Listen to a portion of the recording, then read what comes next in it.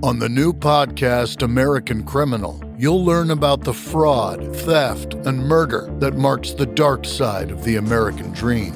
Like the Menendez murders, was it two greedy kids who killed their parents for money, or is there more? Listen to American Criminal wherever you get your podcasts.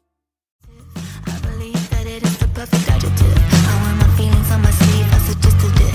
It serves me better than to swallow in a sedative. I am what I am and I'm good at it. And you don't like me, well that isn't fucking relevant.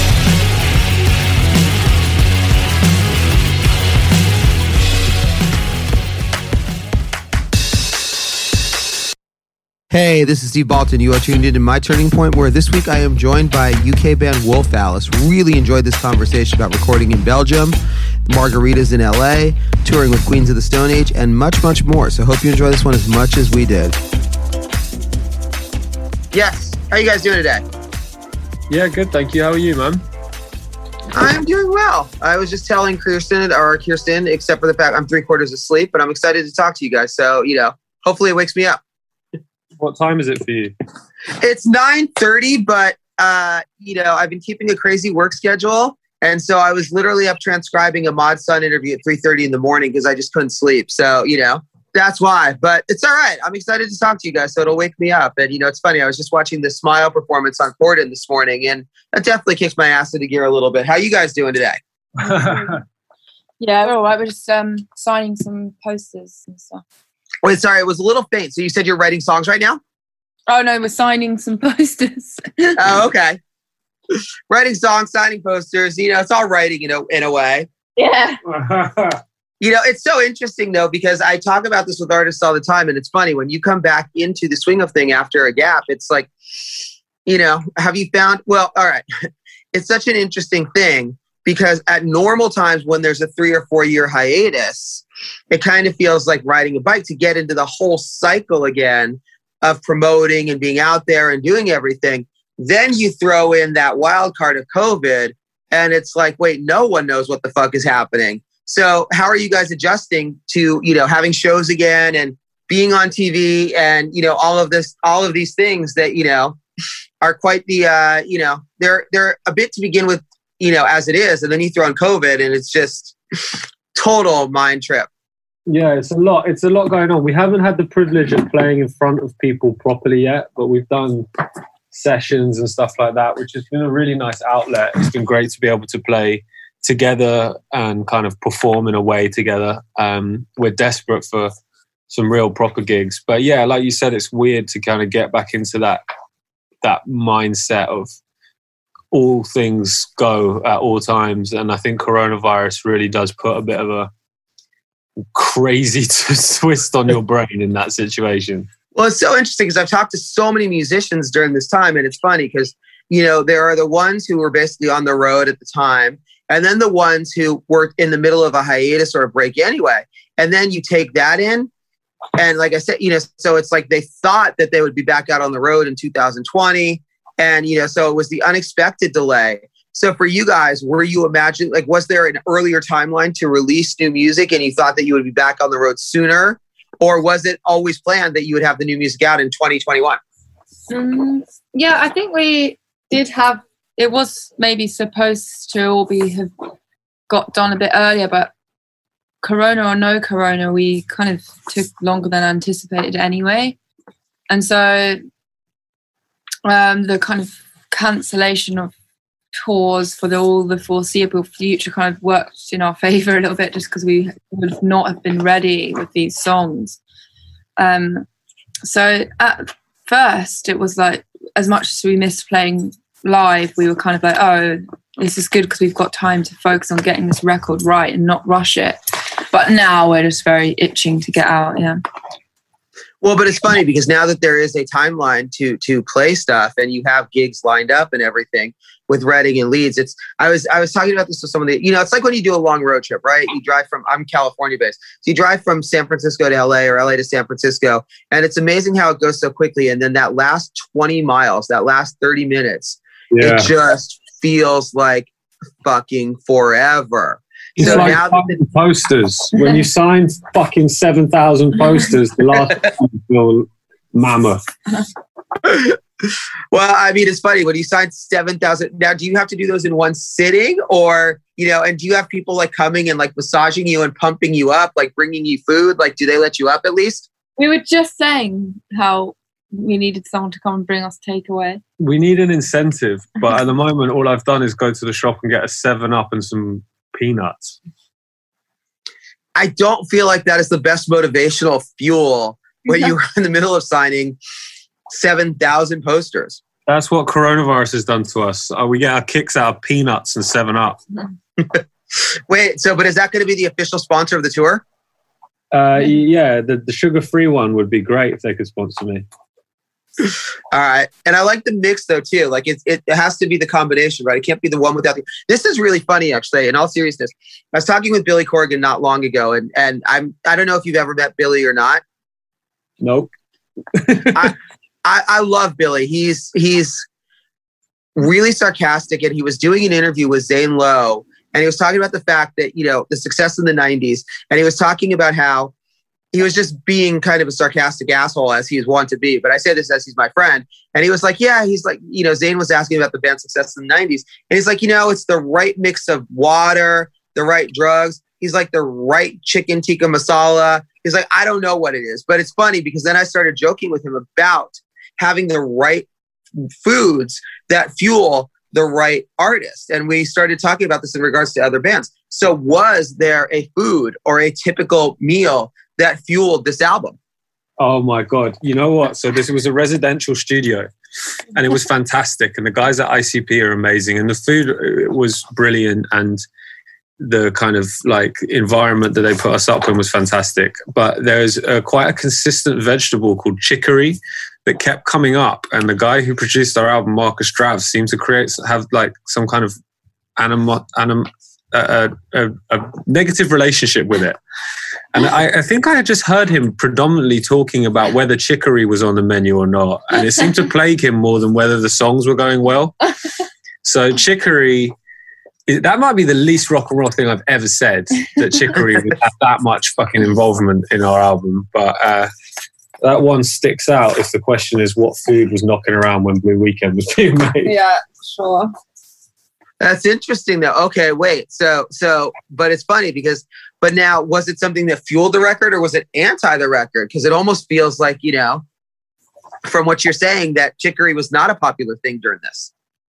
Maybe like, when you like first meet someone or you like first enter like a new team or whatever, and you've got like a joke that you kind of latch onto to like bring you together. Icebreaker. Yeah, chicory was that for us. So it probably helped fuel the album. There weren't any drugs around, so it was just talking about chicory. All right. Well, I think 7-Up and Peanuts is a better sponsor. I'm not going to lie. I feel like I've never tried chicory in my life, and now I just am curious, and I'm going to have to try this just because I don't know though if it's a particularly English vegetable because I don't think I've ever even freaking heard of it. Yeah. Well, I think is it like a Belgian thing? Yeah, we did the album in Brussels. I think it's big in Belgium. Oh, that's right. I remember because on the Corden thing you were talking about, or he was asking if it was just like the movie in Bruges. And it was, yeah, like I said, but with chicory instead of murder. All right. It's funny. So, I mean, in Belgium, I think of like the beer and the chocolate, but it was chicory, huh? Yeah. You could get the beer and the chocolate, but we went for the healthy option. Also, I'm always a big believer in how environment affects writing. So I don't know if the record was written predominantly and you can tell I cannot talk this morning from lack of sleep, but I will try that again, enunciating. Was the record written primarily in England or was it written when you were in Belgium? No, yeah, very little of it was written in Belgium, but it was all, like we've changed kind of how we envisioned the songs a bit whilst we were in Belgium and, it was all recorded there, and I think that the environment did impact the outcome of the songs, mainly just because like there were like very little distractions and quite a lot of time, more time than we'd ever had before, and I feel like that probably influenced how it came out, but not necessarily the writing. That's interesting too, because I've talked about that with other bands, and it's funny. I mean, when you're a hometown band, right, and you try recording, life gets in the way. You have your distractions, you have friends to see, you have family, things like that. But I've talked about this with bands who've traveled around the world to write or record, and it becomes a very isolated experience. And I don't know if that was the case for you guys, but as you say, there were less distractions. I don't know if that was also partly due to COVID, but for you, do you feel like you had more time to focus, concentrate on the record because you weren't at home? Because, it wasn't like, okay, cool, now I'm going home to the house tonight and, I'll be back at 6 a.m. or 10 a.m. or whatever it is. Like, you're in this very isolated space. Yeah, the intention was we were seeking that kind of focus, That's why we traveled there. We did the previous album in Los Angeles, which I have to say probably had more distractions than you can ever imagine. But we went there for that isolation and that kind of focus. But it was then magnified times 10 by the coronavirus situation and the fact that we were, only able to just be the guys were only able to be there with the record. All right. Now, wait a second. I'm curious though, being an LA guy, what were the biggest distractions here in LA? I think you can put 2 and 2 together. We were staying in Echo Park. It was great. We had some good friends there, and I think it's communally one of our favorite cities to be in. So the distractions were really very, very lovely ones. And England doesn't do margaritas like that part of the world does. I do a good margarita in Tottenham, but not quite as good as some of the delicious Mexican spots you guys have got. And I'm trying to think too, I don't think I've ever seen chicory on a menu here as well. So it would have been a completely different album if you had made this one in LA. Yeah. But now it's interesting. Were there songs on the record too? It's funny, Ellie, you mentioned that it kind of changed a bit in the recording, which is of course expected. So are there songs that, and I talk about this with artists all the time too, right? When you're making a record, and especially when you're in the midst of it. And then of course, by the way, you're in an isolated space. So you're really in the midst of it. You're focused on it. It often takes time to go back and figure out what the record is about. So when you guys go back and listen to Blue Weekend, are there things now that stand out or that surprise you that, you didn't notice being so focused in on making it? No, not really. I don't think. There's lots of hidden gems in this album that makes it nice to just return to, even as someone who was part of the process of making it. But even though we were so things that maybe we stumbled upon, and now when I look back, I'm like, oh, we didn't need to worry. It sounds great, and those things. If it was not even a huge bit of that song, I don't know why we got so hung up on things like that. I can, that the process was full of those oh no, this reverb's just not right. When I think if it had been normal times, we would have been whatever. This reverb's fine. This reverb is fine. Well, it's interesting as well. I like the way that you say it, things that you got home, things that little hidden gems. I was fortunate enough to interview Daniel Lanois, the great producer, and he was talking about, what he calls happy accidents. And, where basically you make a record and, just things happen in there that you don't anticipate. And those end up being some of the best moments. So for you guys, what were some of the happiest accidents when you go back in there, those little hidden gems?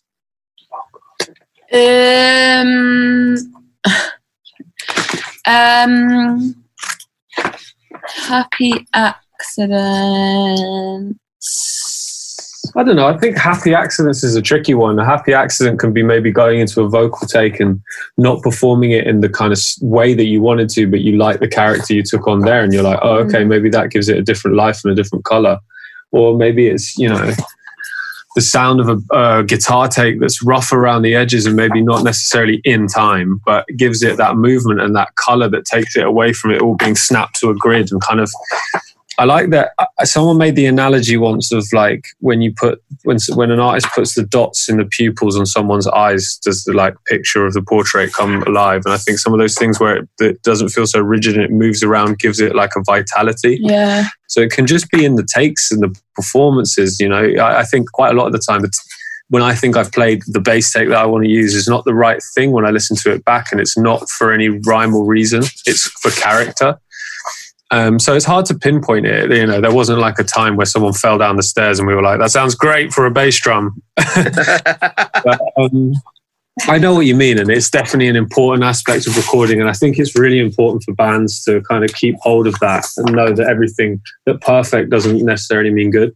So it's interesting. Let's bring this to the stage then, because, you know, as you say, you are chomping and now it's coming up. I mean, are there songs that, you know, and obviously too, look, when you play songs live, they change. They morph. Audiences make them their own, you know, and of course the songs can extend and stretch out, you know. So are there songs from this album that you are particularly excited to bring to the stage and see how audiences respond? Yeah, I think there's a particular song on the record that I had an attachment to since Ellie sent it over, and it's called How Can I Make It Okay? And I've loved that chorus for so long, and I think one of the things I love the most about going to gigs is seeing people sing something in unison. I love it in a lot of different environments. I love it in like when you take your grandma to church at Christmas. I think people singing together, and I think when I go to football matches, people chanting together, I find it deeply moving. And that song, I'm like desperate to hear people sing back. Yeah, for me, that one is the big one. How Can I Make It Okay? Ellie, what about for you? Yeah, I agree with Theo.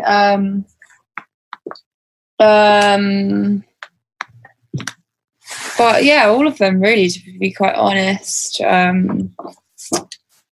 Like the beach one has like some call and response stuff, so that'd be fun to hear people if they learnt the words or whatever. And then like Play the Greatest Hits, like obviously will be a really fun one to play live. It's quite punky and it's very fast, and yeah, that one would be fun as well. You know, it's interesting too, because I've talked about this with so many artists as well during this last year. And it's like, you know, looking at the Reading and Leeds lineups, excuse me, you get to be both, you know, a lot of people have talked about, you know, both sides, the excitement of being back on stage, but then also the excitement of just being in the audience. So, I mean, I'm curious, you know, is there one artist or one song that you are looking forward to just losing your shit to as a fan as well? Yeah, definitely. On the Reading and Leeds lineup, there's Queens of the Stone Age who we've played with. And I've got a Queens of the Stone Age tattoo. And I've loved them since I was, you know, since those formative days of like 12, 13, where you get, you know, enamored with bands. And I think I've been in every mosh pit I can for them. So that one would be amazing, yeah. Yeah. All right, wait, now I'm fascinated with this. When you toured with Queens of the Stone Age, did you let Josh see the tattoo? So this was a big thing for me. I was like, I don't really know. My preconceived notions of his character meant that I was nervous to be on tour with him with a tattoo. And it turned out on the day I got there that the guy who was doing security for them was on a tour that I was on, and I think I pissed him off before, Mark Dawson, who's actually one of the nicest guys you'll ever meet. And he was like, I'm going to let Josh know you've got that tattoo. And I was like, oh God. So we were on a southern state tour. We were playing in like Florida and Texas and stuff. So it was hot. And I was wearing a fucking long sleeve shirt most nights. And then eventually it came to over one of many tequilas that I had that tattoo. And he was so unbelievably cool about it and was like saying that how it means so much to see people, you know, celebrating his band in that way. And I thought it was going to be like, haha, you're an idiot. And he actually just kind of said everything you could ever want to say to a 14-year-old fanboy. So it was, you know what? It was one of the best experiences probably of my life musically. Well, the reason I asked that very specific question, it's funny, is Matt Johnson from the band You know them? English band? Yeah. So I have a tattoo from the album Dusk. That was my first tattoo. Love that album. The first time I interviewed Matt, I was way too nervous to tell him about the tattoo because I thought he would think that I was like some weird psycho fan. And so that's why I asked a specific question. So later on, I did tell Matt about the tattoo and he thought it was awesome as well. So I'm glad that you have the balls to tell him about that. Now, Allie, do you have tattoos of any bands, or if you were going to get a tattoo of any artist, hypothetically, who would it be? No, I don't. I don't. Which I guess is just another way of asking. Who was that formative band for you when you're 12 or 13? Because I understand exactly what you're saying. It is those formative years that you form a bond with an artist so much that you would consider the tattoo. I don't know. I'm not really like that. I just don't imagine that I would ever do that, really. So I don't know. I always liked the horse on the cover of White Pony by Deftones, so maybe I'd get that. Cool. Now I want to come back to the writing of this for a second because, I asked you about things that surprise you in the record, but that oftentimes applies to writing as well because writing is such a subconscious thing. So are there things lyrically that you go back and listen to in Blue Weekend that kind of surprise you, or things that come out where you're just like, I didn't even know I was thinking that? Yeah, I think like The Last Man on Earth is a bit like that for me. Like in the same way that like after the 0 Hour was a bit, I was like, oh, like I was definitely going through something that I couldn't really put into words or was not really tangible, and like it's almost as if the song kind of like is there to tell me, and I feel like it's quite like a multi I don't know what the word is, but like there's like various interpretations, like even for myself, of that, and like I forget some of them and then I remember them and stuff, and it's like, so every time I listen to it, it feels kind of new. Well, it's interesting though that you say you forget, because also, I mean, what happens with songs is they morph, they change, and your experiences with songs change. I'm sure. I mean, it's interesting for both you guys. Are there songs that you go back to from like the first album that now you hear them in a different way because, of course, a decade later, you're in very different places in life? Like the other day in our rehearsal room, we were playing Visions of a Life, which is the last song on our last album, Visions of a Life. And I was playing it and then we stopped and I was like, that song is so weird. Why did we write that? I can't ever imagine writing anything like that now. Yeah, I know what you mean. It's like, yeah, it's a weird song. And I mean, I'm not saying it's bad. I wasn't like, that's really bad. I was like, that's just really strange. So it's funny, when you go back and hear it, does it almost feel like a different artist? Yeah. It did the other day. It's been so long.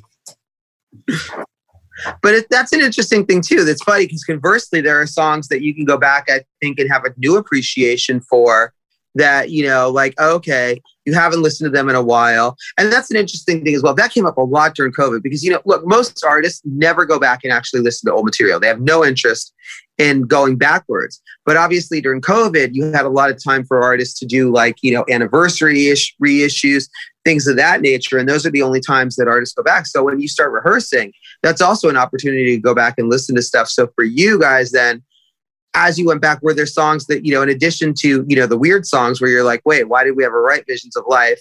Are there other songs that you go back and listen to and be like, wow, that actually holds up really, it's really cool. And as you say, by the way, I understand you're not saying it was a bad song. Mm-hmm. It's just kind of a weird song. So are there those ones though, that conversely, you're just like, well, that's really cool?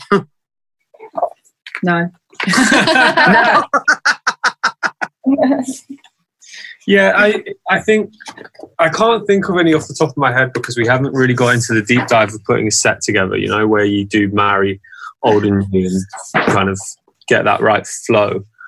But I think to speak to that is one of the coolest things about being in a band is how listening to something that you were involved in 7 years ago can speak to you in a different way and bring out different emotions. And I think that's super cool how it's one of the best things about music, how they take, and that change it. That happens for me as a listener as well with some of my favorite songs. I'll go back and they all kind of resonate with me in a totally different way because I'm 29 now and I feel I've experienced this and that has changed the way I thought about that. Or like things that you maybe thought were embarrassing, now you don't care about what's embarrassing or not. So you're like, oh, that was actually really cool. All right. Well, wait. Now I'm curious, and we'll wrap this up in a second because I know we only have 30 minutes. But as a fan, I know exactly what you're talking about. That happens with me as a fan of stuff all the time. So, what are some of the songs for you guys that, as fans, maybe 2 songs for each of you that you've had that experience with recently, where you go back and you hear it in a new way? For me, like, this is not a par on this band, but I recently started listening to Girls Aloud again, a British pop group, and because they were played on the radio so much and they were really treated as celebrities because they were on X Factor or whatever, I feel like I just didn't pay attention to the songwriting of their early songs. And BBC Six Music did a Twitter thread which was what song does the most musical U-turns and within the song, and it was Biology by Girls Aloud, and I listened to it and I was like, this is 10 out of 10 songwriting. And at the time, I must have been a very young girl, and I didn't know and think about songwriting like that. And you just hear Girls Aloud, and they're from X Factor, and they're always played on the radio. They don't treat. It's really bad of me, but I didn't think about the songwriting. I just thought about them as just a group or whatever, and I really kind of sat and listened to the twists and turns of the songwriting. I was like, this is great. Interesting. I don't know it. I think it was probably more of a distinct British thing. So I'm going to go back and listen to it now. That was a very bit of there was strong British culture in the 2000s or whenever it was. I listened to I think the Willie Mason album was called If the Ocean Gets Rough. Mm. And I always used to listen to that on a rainy car journey in the back of my mum's car or something when I was really young. But I kind of decided to pick out kind of the more of the little subtle political nods in it and stuff, and I thought that was cool. And it kind of I kind of was laughing at myself listening to these serious songs about identity at a younger age, and I was like, that's sweet that little fucking lame idiot thought he was that. That when you're a teenager and emotions are just at tidal waves, everything is super important and you're just this ball of crazy emotion, I think. Yeah. And I just liked thinking about me then in context with those songs, which are actually quite subdued, kind of country folk ballads and stuff. And yeah, that was the last time I could think of it. It's probably not the best example, but... Well, cool. Is there anything that you... Well, wait, we're going to wrap up on 2 questions. One, when you go back and listen to Blue Weekend all the way through, what do you take from this album as a whole work? I think at the moment I can hear... At the moment I feel very proud because it was a difficult process regardless of what's gone on coronavirus-wise, and then that obviously would have made it even harder. And I just feel proud to listen to everyone's playing and to listen to how Ellie's songwriting has kind of grown, and I just can hear the strength in it, and I feel like I can hear a competent band that I probably wanted to be in, and I feel like I hear the band there, and I'm just proud at the moment. Yeah, I feel like you can hear all 4 of our personalities in it as well, which is really nice. Cool. It's so funny. After you guys do the tour, I'm so fascinated. I love Ellie. When I asked you if there are songs that you go back and hold up as opposed to Visions of Life, and you're very blunt and quick. No. So post tour, because I know it's been 4 years since you guys played. I'm so curious to hear what the songs are that you guys sort of, because again, all artists are perfectionists as well, but I feel like there will be those songs that go back and hold up, and you're just like, oh, okay, we haven't played that one in a long time, but it was really cool. But I do appreciate the candor and the honesty of the just, no. No, I definitely, even now I'm thinking about it more, even just the other day when we were playing Beautifully Unconventional, I said to you, Thea, I was like, this song's actually really good. And you were like, yeah, this song's always been good. And I was like, oh, I never realised. I think sometimes when your songs are single... It was a single. When your songs are singles, you get sick of them, so then you can't hear them as they are anymore. Or I guess you've heard so many people's opinions on them through YouTube and comments, stuff like that you just don't have your own one about it anymore. And, they become synonymous with maybe like the video or something like that. And then, but so yeah, I was like, I heard it afresh the other day, and I was like, oh, this ain't half bad, Gil. Yeah. No, I think that makes sense. And I think as an artist, look, also, again, coming back to the idea, every artist is a perfectionist anyway. We know this. So, of course, you're going to be your own worst critic, but, Yeah. Yeah. It's funny. And also you just got to give yourself like, I feel like in the music world, like there's a lot less, what's the word? Like compassion for age. Like people who like making songs when they're 18 are judged the same as people who are making their songs when they're 34. Do you know what I mean? It's like, you're at the beginning of your life and your skill and your what's the craft, and people, they're slating your stuff as if like you should know how to be the best at something immediately. And I don't know what other kind of career is on a par with that kind of thing. So like, well, sometimes I look back on my stuff and I'm like, why did we put that? It's really stupid, it's bad. I'm like, well, because I was a child. Yeah, I mean, athletics. That's the only other thing I can. Anything that's in the public eye. Right? Yeah. Athletics or acting, obviously too. I mean, but it's true. I mean, it's But the difference is, of course, from music. It's funny. Like I remember talking about this with Jared Leto about the difference between music and film. And It's like music, you're doing your own thing. You're expressing yourself. Film, you can say you were playing a part. You can sort of hide behind the director and whatever. So it's like there's more of a vulnerability in music. Yeah. Totally. So when you put something out when you're 18, it's really fascinating. There's a wonderful, and I know we got to wrap up in a second, Kristen, but there's a wonderful LA artist by the name of Maria McKee, who's one of my favorite artists of all time. And, she was this artist in the 80s who, she was in a band called Lone Justice. They opened for U2. They opened for Dylan. They opened for Tom Petty. They recorded with Robbie Robertson. They were expected to be the next massive thing. And she's had a very long career, but they never had that success. But I remember talking about it with her once. And, because in the 80s, by the way, it wasn't common for people to put out music at the age of 18. And I asked her years later how it felt to have music that you made when you were 18 out there. And she was kind of like basically paraphrasing, it was embarrassing as fuck,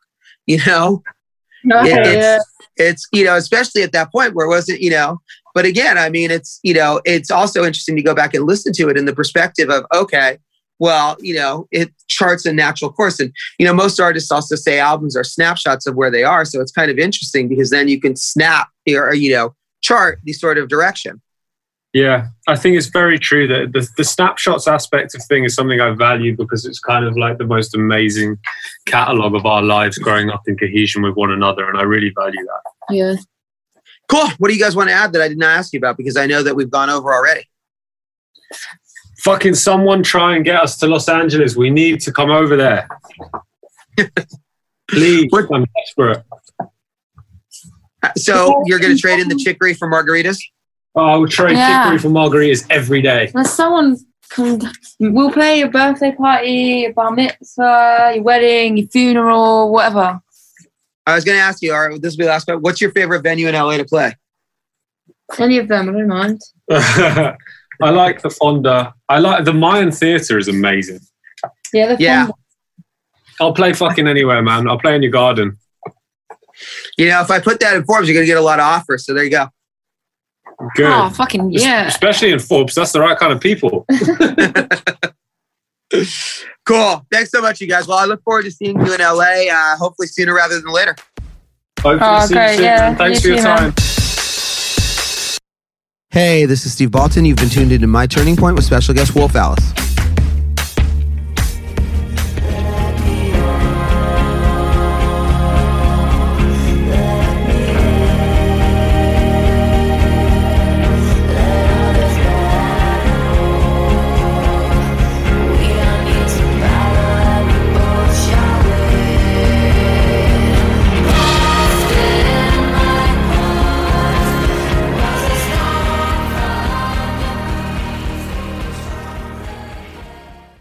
Why choose proven quality sleep from Sleep Number? Because our Sleep Number 360 smart bed is really smart. It senses your movement and automatically adjusts to help keep you both comfortable. Plus, it's temperature balancing so you stay cool. It's even smart enough to know exactly how long, how well, and when you slept, and to help you get almost 30 minutes more restful sleep per night. Sleep Number takes care of the science. All you have to do is sleep. And now, during our Memorial Day sale, save $1,000 on the Sleep Number 360 Special Edition Smart Bed Queen, now only $19.99, only for limited time. To learn more, go to sleepnumber.com. Did you know that 75% of dogs are at risk or a carrier for a genetic health condition? Be proactive with your pup's health with an Embark Dog DNA test and get hundreds of actionable health insights that you can easily share with your vet. When you know your dog has an increased risk of a health condition, you and your vet can create a personalized care plan. Go to EmbarkVet.com and use promo code DNA, that's DNA, to get $40 off an Embark Breed and Health Kit or Purebred Kit with free shipping. That's promo code DNA to save today.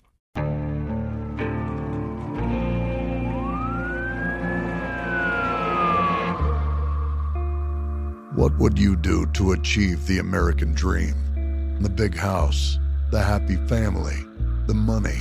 911, what's your emergency? Would you put in the hours? Would you take a big swing? What's the problem? What's the problem? Would you lie? Would you cheat? Would they shop?